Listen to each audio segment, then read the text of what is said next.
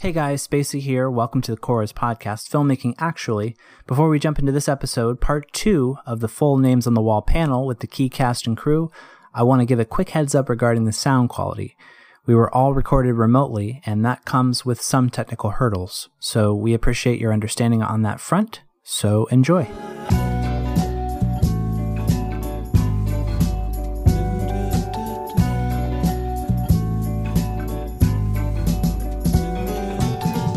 Hi, my name is Cora. Welcome back to my podcast, Filmmaking Actually. If you missed the last episode, I recommend going back to that. For those ready for part 2, I present to you the second half of our full cast and crew panel for Names on the Wall at the NovaFest and Capitol Film Market. We will finish up the moderated discussion and end with our audience questions. Okay, here it is. So we're going to get to the audience Q&As in just a little bit. I want to ask a question regarding the history of this. There's a lot of history at the beginning that I'm not sure if a lot of you are aware of. Two presidents speaking. It's the Vietnam president at the time, and it's the United States president at the time. And then at the end of the movie, there's the Vietnam, what we call the Vietnam War Memorial, and then there's I believe what they call the American War Memorial in Vietnam. So can you guys, Cora and Spacey, I think you're the best to answer that, elaborate on that history? I mean, why you brought it in? So something about the film just felt incomplete. I'll have Spacey talk about the two speeches that open. There's like that radio static in the beginning. That's actually really significant. I'll have him go over what that was. And then for me, it felt like, I mean, when it was done, like, obviously that's the whole point, is that when it's done, you're like, what just happened? Like, that was kind of, I think, where, if I can be so bold as to say, where I think Nick was kind of going with it in the first place, was it's supposed to leave the audience like, wait, what? And you don't know, is he going to go find the guy's wife and give her the locket? Is he going back to his unit? Is he going to go kill a bunch of people? Is he going to ever tell anyone what happened here? Like, you don't know. He just leaves. I kind of wanted to circle back to where we were going with it. And I forget where we came up with the idea of getting some footage. We had a friend in Washington, D.C. who went and actually filmed the footage for us. And it felt a little one-sided. And I was curious, so I just Googled, like, is there a Vietnam War Memorial in Vietnam? And that was when I found out that there is no Vietnam War Memorial in Vietnam, because there's an American War Memorial in Vietnam, the same way there's a Vietnam War Memorial in America. And that hit me as a human. If anything's going to kind of like level your playing field as like a perspective, it was to know that where you've got this, this is the Vietnam War. The other side is like, yeah, that's the American War. And I was like, wait, what? Spacey actually had the idea about, I think it was Spacey, about reaching out on Facebook. And I found somebody in Vietnam who We found a lot of great people on Facebook. Oh, gosh. When it comes to the score, even, there's an erhu player who plays the haunting, like, it sounds like a violin, but it's very haunting. I found them, I went on to a Facebook group for erhu players. It was suggested by our composer that they wanted an erhu, and I had to find somebody who could do it. And it's like the world's foremost erhu player who lives in Japan, but they're from China. So it was like, this guy is like, oh, my teacher, she can do this. I'm like, okay. And then we found out all she wanted in compensation was IMDb credit. So which was about all we had left in our budget. So that was good. Did the title come first, or was it? I'm trying to remember, because Names on the Wall wasn't the original title. No, it was Two Soldiers. Yeah. It was Two Soldiers, which was just generic as U.S. Soldier number 1, U.S. Soldier number 2, and Viet Cong. I mean, the whole point of that was just to make them face, like, nameless, right? I know. In a way, like, this could be anybody. I wanted to name them too, because their IMDb credit looks so janky, like U.S. I know, but I didn't. And I'm like, but we can't name them. Yeah. No, and I get that, like, from like if there were extras, you'd be like, okay, whatever, but they're the main. But I mean, that was kind of the point, right? Just keep it like this could be anybody. Yeah. In a war, like, you put a name to it, then you just like you kind of like. You condense the story to like, oh, this is just their story. That's it. It was like, no, this probably happened a zillion times, or versions of this, or whatever. But the Names on the Wall, which was, I didn't even come up with that title, and we argued over whether there's going to be names on the wall or names on a wall, and I lost. I wanted a wall so bad, and then you were like, hey, we'll put it up to a public vote, and I'm like, all right, I'm going to win this hands down, and then I lost. So Names on the Wall. Yeah, it's the game Names on the Wall, but I can't remember if that was like if that then spurred on like the War Memorial stuff at the end and everything, like it almost all came from that title. Then obviously the name of the song and the song itself and those. So it's like once we nailed down that title, it's like all these other like opportunities and themes kind of became recontextualized. We were able to do so much more in post. Yeah. And we one of the things that I wanted was, especially because this was a short film, this was my first film, you know, like a lot of us were like, these were very early on projects for us. I didn't want to have like, you just saw our 20-minute film, here's 10 minutes of credits. So I wanted to focus on as much story as I could work into that. And so when we got the footage from Vietnam, which by the way is under armed guard, and the guy who shot it came back and told me, he was like, I got some shots, but I want to get some more. He was, I have to go back. He's like, I have to be careful because there's soldiers there and you're not allowed to have cameras. And I was like, do not mess with the Vietnamese military. Like, this movie is not worth it. Thank you. These shots are great. We're good. Do not.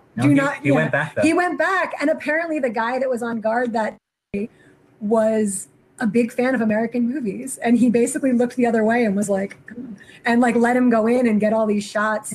And the thing that struck me the most when I was editing like that part is when you go to the American one, it's full of people. It's full of people touching the wall, leaving flowers, bowing their head, all of this stuff. And then when you look in the one in Vietnam, it's just empty. And like nobody even stops. Like it's just the traffic going by in front of it. And it made me wonder like how many Viet Cong soldiers had a story like ours and where did they go and like what happened. And it just, anyway, it kind of like spun my head a little bit. Anyway, so that for me, those two things in the I'm seeing the side in the chat. Brendan, you're amazing. So just for the record. So literally like the fact that these guys were able to take that heart and bring it to stage, that was our argument, Nikki. Names on a wall, you don't know names on. I wanted it to be ambiguous. Everything was supposed to be ambiguous. No, you know, this is a years old argument. I'm still sore about it. But you know what? We did it before Tenet. We have just nameless protagonists. That's true. Yeah. Actually, see, we but yeah. So then the radio part, I'll let Spacey share that part because I just talked a lot. Sorry.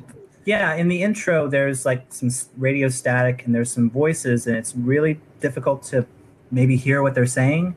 From a sound design choice, Core was like she wanted to kind of key up the eeriness or confusion of the, you know, sort of a catastrophic sound of colliding worlds. Yeah, when worlds collide in a world. But I have the text here of what is actually being said. One is from Ho Chi Minh, who was the prime minister of Vietnam. And this was from 1945. He was quoting a very famous document. All men are created, this is a translation from Vietnamese. All men are created equal. They are endowed by their creator with certain inalienable rights. Among these are life, liberty, and pursuit of happiness.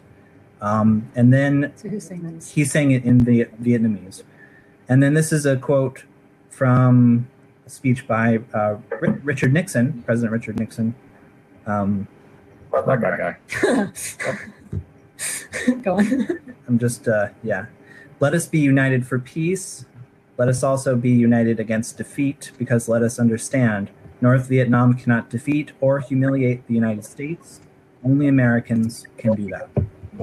So, and that to me, there's no editorial spin on this from me, just though that's what was being said. I love that he had those two quotes, because the fact that the American president was saying like only Americans can defeat Americans, and then the prime minister of Vietnam was quoting the very foundation of America in Vietnamese.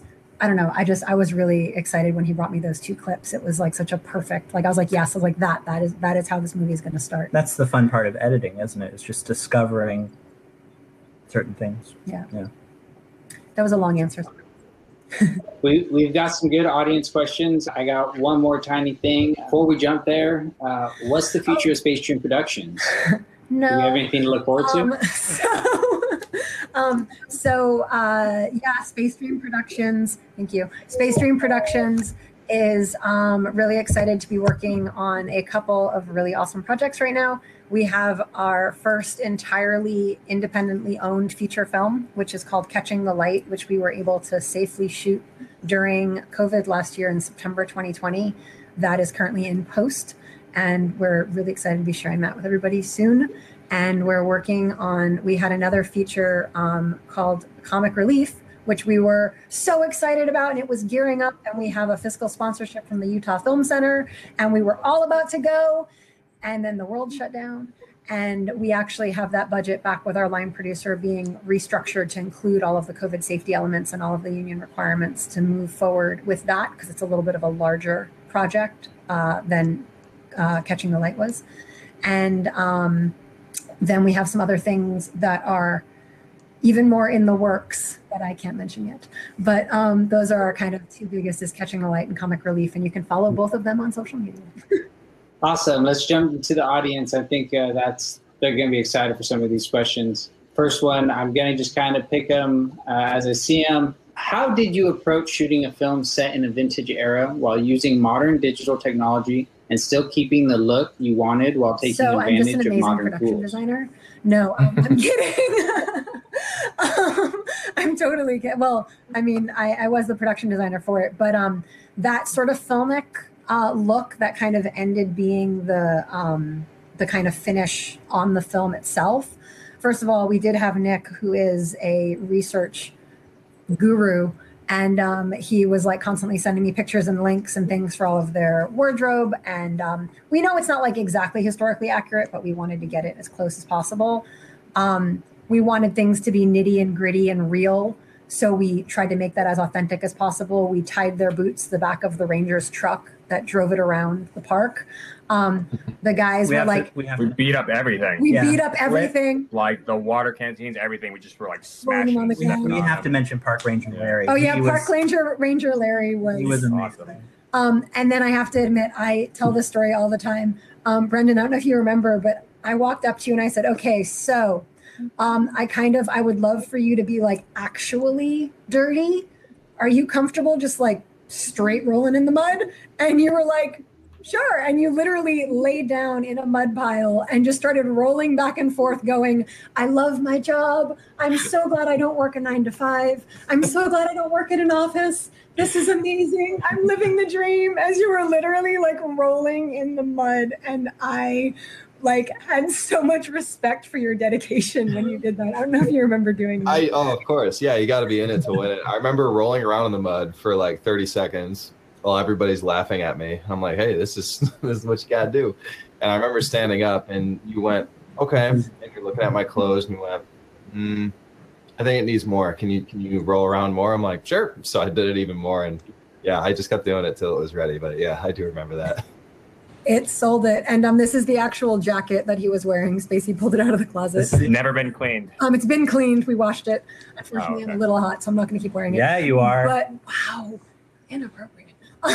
So we're going to add into that. We were originally going to film. I saw a couple questions like, where are you filming and how long did you film for? We originally were going to film from sunrise to sunset on day 1 and then film for like a couple hours in the afternoon on day 2. I had just been in Utah at Sundance with Nick, actually, and my sunrise app was still set for Utah time. So when I set our call time, thinking, okay, good, the sun should be good and up by then, we'd already lost a couple hours of daylight. So I always say we did it in less than 1 day because we didn't get our full hours of daylight. And then what happened was Doan was like the trooper of all troopers. So we did all the action before lunch. Melissa just went in there. They had all the prep. They shot everything. And we shot everything. It was amazing. Melissa just like took that and ran with it. And it was perfect. Then when we came back, we were doing all of Brendan's scenes. And then we had to shoot that the ending because we wanted the sun at a certain level. By the time that was done, the sun was setting. And we needed to get everything with Doan. And he literally powered through. I think we filmed with him for like an hour. Like everything, all of his shots, he was just like, boom, he didn't miss a line. He just went with it. And it was amazing. And unfortunately, it was a little while ago and camera technology did not quite meet what we needed. And the footage was very grainy. So my brilliant and talented husband had the idea of basically latching onto that grain and making this filmic effect that we then just put throughout the film. And it was one of these like happy accidents where something went wrong and we could have just been like, oh, this looks bad. Or we could have tried to fight it, or we could have like tried to grade it in a way that didn't make it look.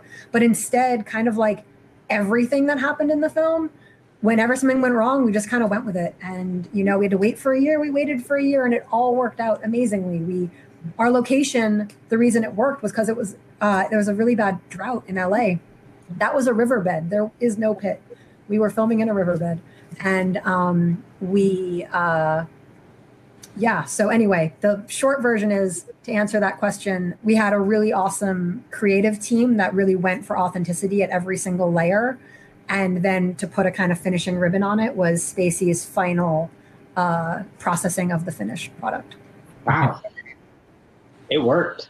So got another question here. While it definitely works and portrays the senselessness of conflict, were there any nerves going for such a gut punch? I mean, I'll say this, and then I'll have Nick and anyone else wants to speak about it. Nick and I, we argued about a couple things on this. Only a couple. It's a good thing you're married to my best friend. The blood spray in the end, I didn't want to be that graphic. And we went back and forth on that a lot. And Nick's an awesome person to collaborate with. He was definitely, you know, he was open to changes. And like when I was like picking the script apart and we're changing things, and he was like going with things. And if he ever put his foot down, I knew that it was because something about it like really meant something. So he really was like, we have to have that. It needs to be that graphic. It needs to be that sort of visceral. In the end, I was like, okay, fine. And we even beefed it up a little bit with some effects from a really awesome post-production effects guy named Alex. It was weird. The ending is what drew me to the story. The fact that it wasn't just like, we need to get along or we're going to die. Because that's kind of like, we know that. We're still not getting along with people. There's still, you know, racism and poverty and, you know, income discrepancies and sexism and misogyny and blah, blah, blah. But to hit it that hard, like when I saw that, I was like, that's it. Like that last scene was what grabbed me when I read it the first time. And I was like, this makes the point. And there's little nuances that I don't know if anybody notices, but like when Ian, US Soldier 2 is saying, we're your friends, huh? It cuts back to Brendan and he's processing this like, whoa. And Brendan looks down and you see that Doan's finger wasn't on the trigger. So when Doan had the gun up, he grabbed it out of reflex, but even with all of his training, he wasn't going to shoot. And it was all of those little things. So like, while for me anyway, the fact that it was so raw, that's what got me. And I was like, this is the story that I want to tell, is this exact ending. So Nick, I don't know what it was like for you, but that's how I felt. Yeah, ditto. No, I remember we were like this close, to taking out that shot of Ian, because like technically, I guess per like physics or whatever, like his body doesn't react the way it would if a bullet was going through his head, and we're like, so like eventually it was just sort of like, well, this just tells the story, like this is what happens, and I think it's just interesting the way you guys even cut it, where you don't see Fuchs like actual like a gunshot, you hear it, so. And then you see his reaction. I think it's just, there's a million ways you could do anything. You can cut anything a million ways. You could tell a story a million ways. I just thought this is the way that story needed to be told. It was like, I don't know. Like we you know, it's a 25-minute runtime on this film. Yeah. And we were like, how do we basically make you care about these people? You know, that you're going to know for maybe 20 minutes of that runtime. Like you have to, and I think Brendan and Fook, they were really the ones that, I think, you know, it was on the page, but whatever, right? Like they brought it to life. It's only like a 12 or 15 page script though, isn't it? Yeah, it was the original one was 12 pages, and I think at the end we had like 15 pages or something like that. Yeah. But no, I mean they just brought it to life, you know. And Ian, you know, he was amazing because he's on it for like 20 seconds, if that. And you get every. I mean, in a short film, you have, you know, limited real estate, and so you have to be able to kind of, you know, get the point across quickly, but you want it to feel organic and not feel like this forced shoehorned in, you know, chemistry or whatever, and they nailed it. Like, I think the actors just all killed it. So I agree. yeah.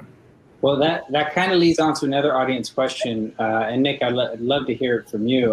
What really made Fuke and Brendan stand out in their audition? Is there something? I wasn't even involved in, you know, beyond, because those were all done in LA. I don't go to LA.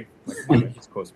Like, I went for the shoot at the end, but I mean, you know, all right, well, sending me the audition. You know, I was looking at them and she was like, these are the ones, you know, I saw all the other ones, but she was like, these are the ones that I think this is, you know, we had to agree on it. And I was like, yeah, they killed it, you know? And, but then I met them, I guess the day before the shoot, right? Cause we went out there like the day before we blocked everything. And, you know, I went and had to get the last bit of costumes and guns and the kind of jewelry. You know, didn't show up. You know, that locket, it was supposed to be a whole other thing. It's written differently in the script. I don't even remember exactly, but it's written differently, and the thing never arrived. And so, you know, you guys are shooting, and I'm driving around LA trying to find a place to get anything that actually looks good enough for the scene. And I go to this, I don't know if it was a Zales or somewhere, and I bought a, you know, $500 locket, and I was like, can I please return this tomorrow? I need this for like 2 minutes.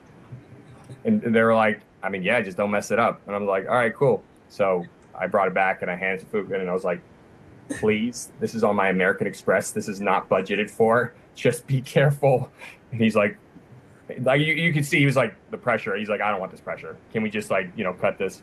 But I think we you know, have a took picture care of of that it. moment actually in the behind the scenes where you're leaning forward and Doan is just like, He's like, I don't want that. I stared through his soul and I was like, I have to return this tomorrow. Please don't do this to me. And, you know, somehow it didn't even end up getting dirty, even though like they're covered in filth. This is like towards the end of the day. And, yeah, I was able to return it the next day.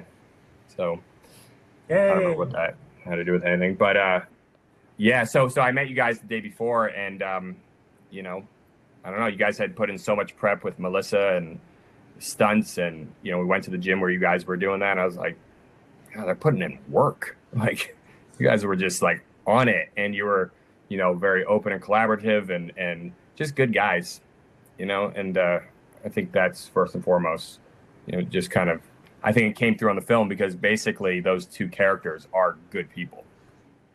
All right. Well, I think we have time for another question. We'll throw it out. There's a lot of things directed to Cora. Big surprise here. Cora, what was the most challenging thing you had to do as a debut director? Main lesson, and what would you do different? I always joke around when my friends are coming to panels, and I'm like, don't ask like what the hardest thing was, because it's such, you know, when I was picking the script, when I was casting the actors, when I was, you know, designing it, wandering around Malibu Creek State Park by myself, Snapchatting the guy that I was dating, or I don't think we were even dating yet. I had a crush on him, showing him pictures. I think we were dating. We at were the dating time. with him? Yeah, Okay. I think we were. And then Why would you Snapchat a guy you're not dating? Is that a thing? And then I don't use Snapchat anymore, so I don't know. Like probably the hardest part as a filmmaker ever is just not giving up. Every step of the way, I had the opportunity to not do it and be totally justified to quit. Like nobody would be against you if you gave up. Everybody would understand. And for some of it, it never even crossed my mind. Like looking back, I'm like, why did I put up with? Like, what was wrong with me?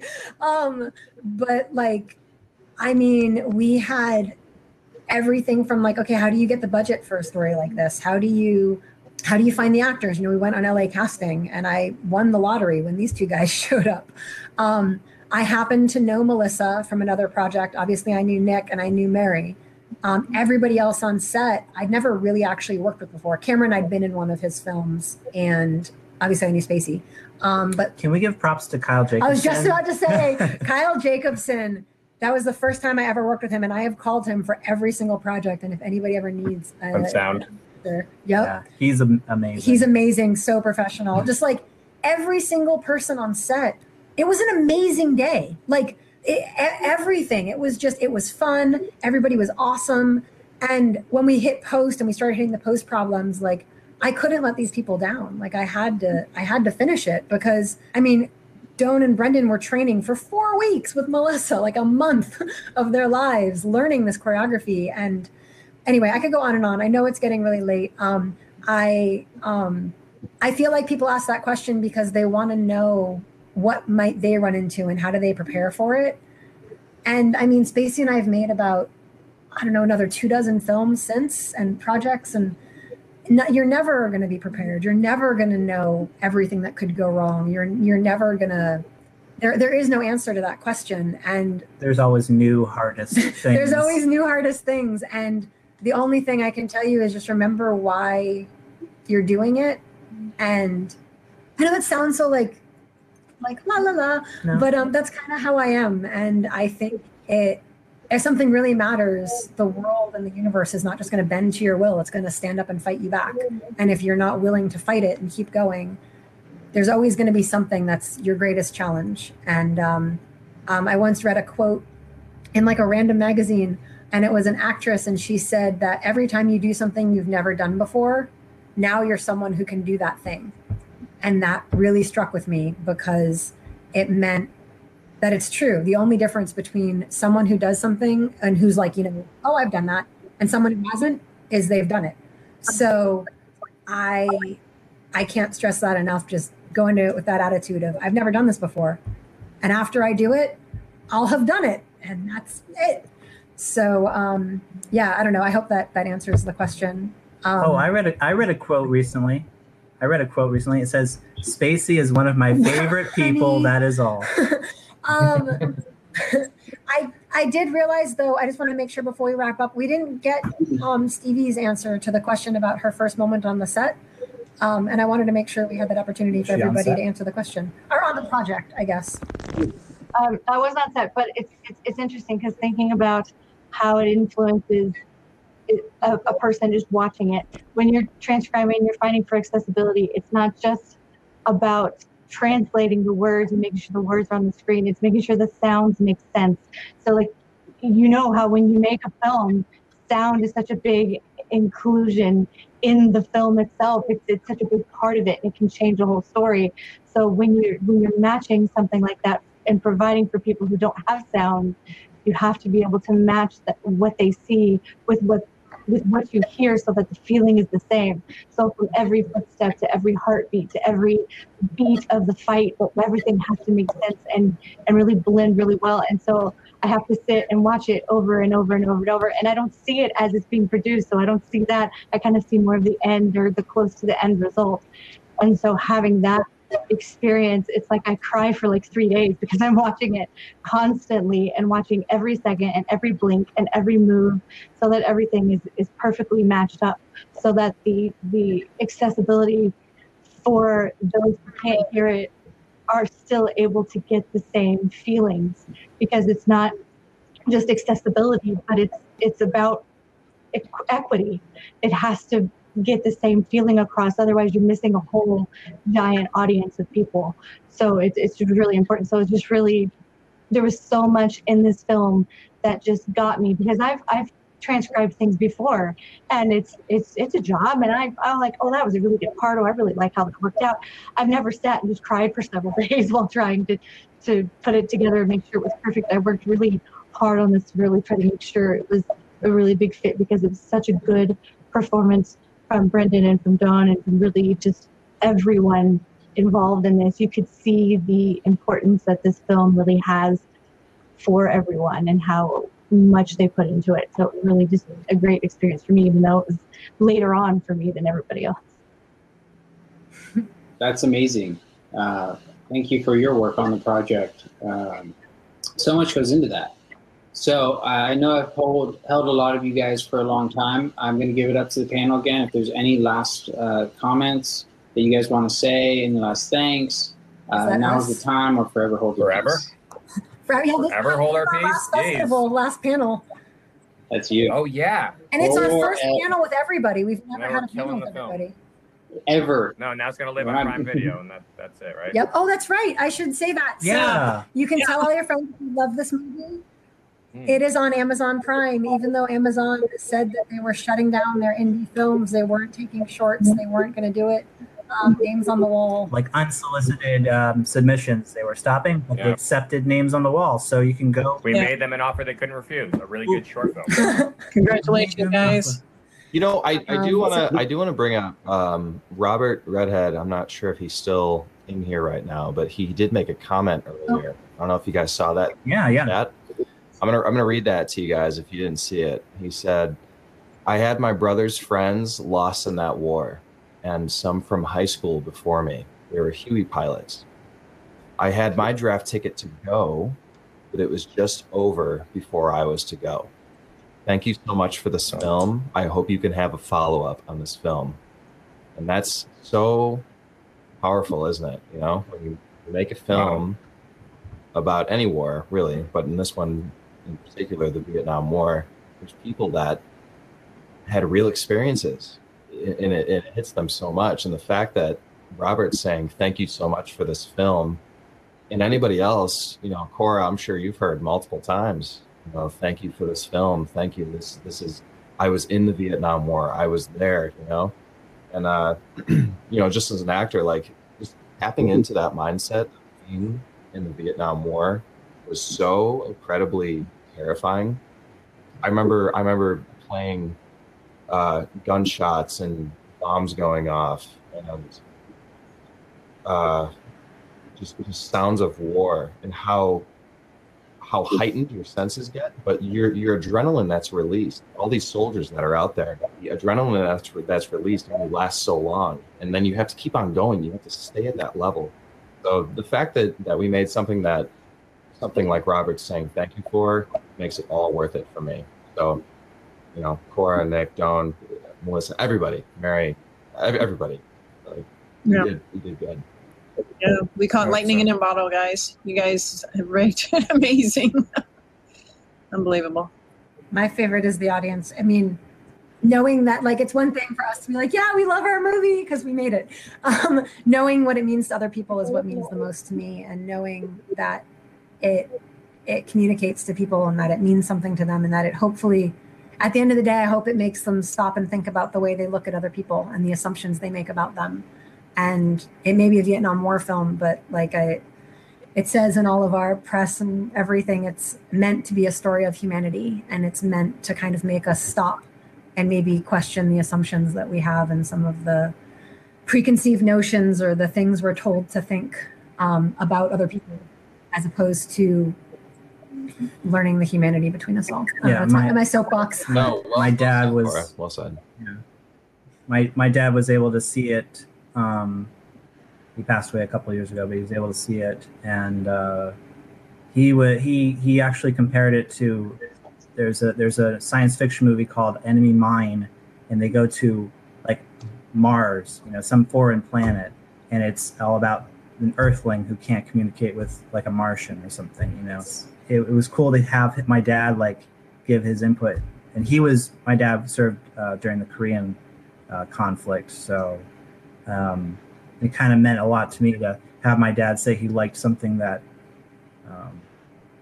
I worked on. It was kind of one of the few times that he voiced that he actually was proud of me for something specific, you know. So it's what you said about the comment there just reminded me of that, and how this movie is kind of all tied up in my autobiography, like who I am. It's kind of like intertwined like forever. So thank you guys for being part of that.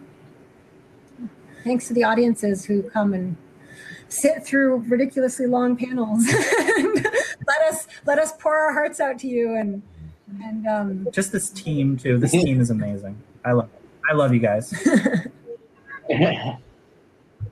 Yes, throughout this whole experience, it's been my pleasure. It's been the team's pleasure. Audience, thank you so much. Filmocracy, thank Fernando. you. Nova Film Festival, thank you. Mr. Fernando Miko, thank you, man.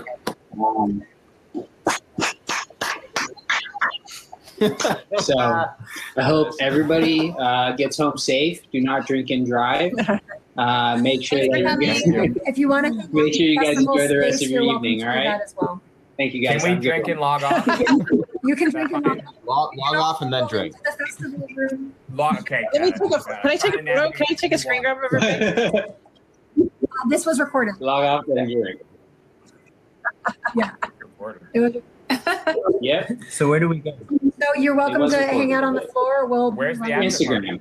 The after party is going to be back in the theme forum room at the All right. tables. Let's go. Okay. All right. Bye, guys. Congratulations, Love guys. you all, guys. Thank you. And that's it. I hope it was useful to hear what it was like to make Names on the Wall from me and my team. If you have any additional questions not covered in our panels, again, you can reach out for film-specific questions on our film social media. Names on the Wall is on Facebook under Names on the Wall. And you can always email us here. Spacey will tell you. All right, that's it for now. Bye. You've been listening to Filmmaking Actually with Cora Linda, the Space Dream Productions podcast. Subscribe to us on any or all the podcast platforms, but we especially recommend our sponsor, Anchor. If you like what you hear, leave us 5-star ratings and positive reviews on iTunes and Stitcher. It helps more listeners like you discover the show. But the best thing you can do if you really like the show is tell a friend. Want to leave a comment or ask a question? Email at filmmakingactually@gmail.com. This is Spacey speaking. Thanks to the audiences who come and sit through ridiculously long panels and let us pour our hearts out to you. And we'll see you next time.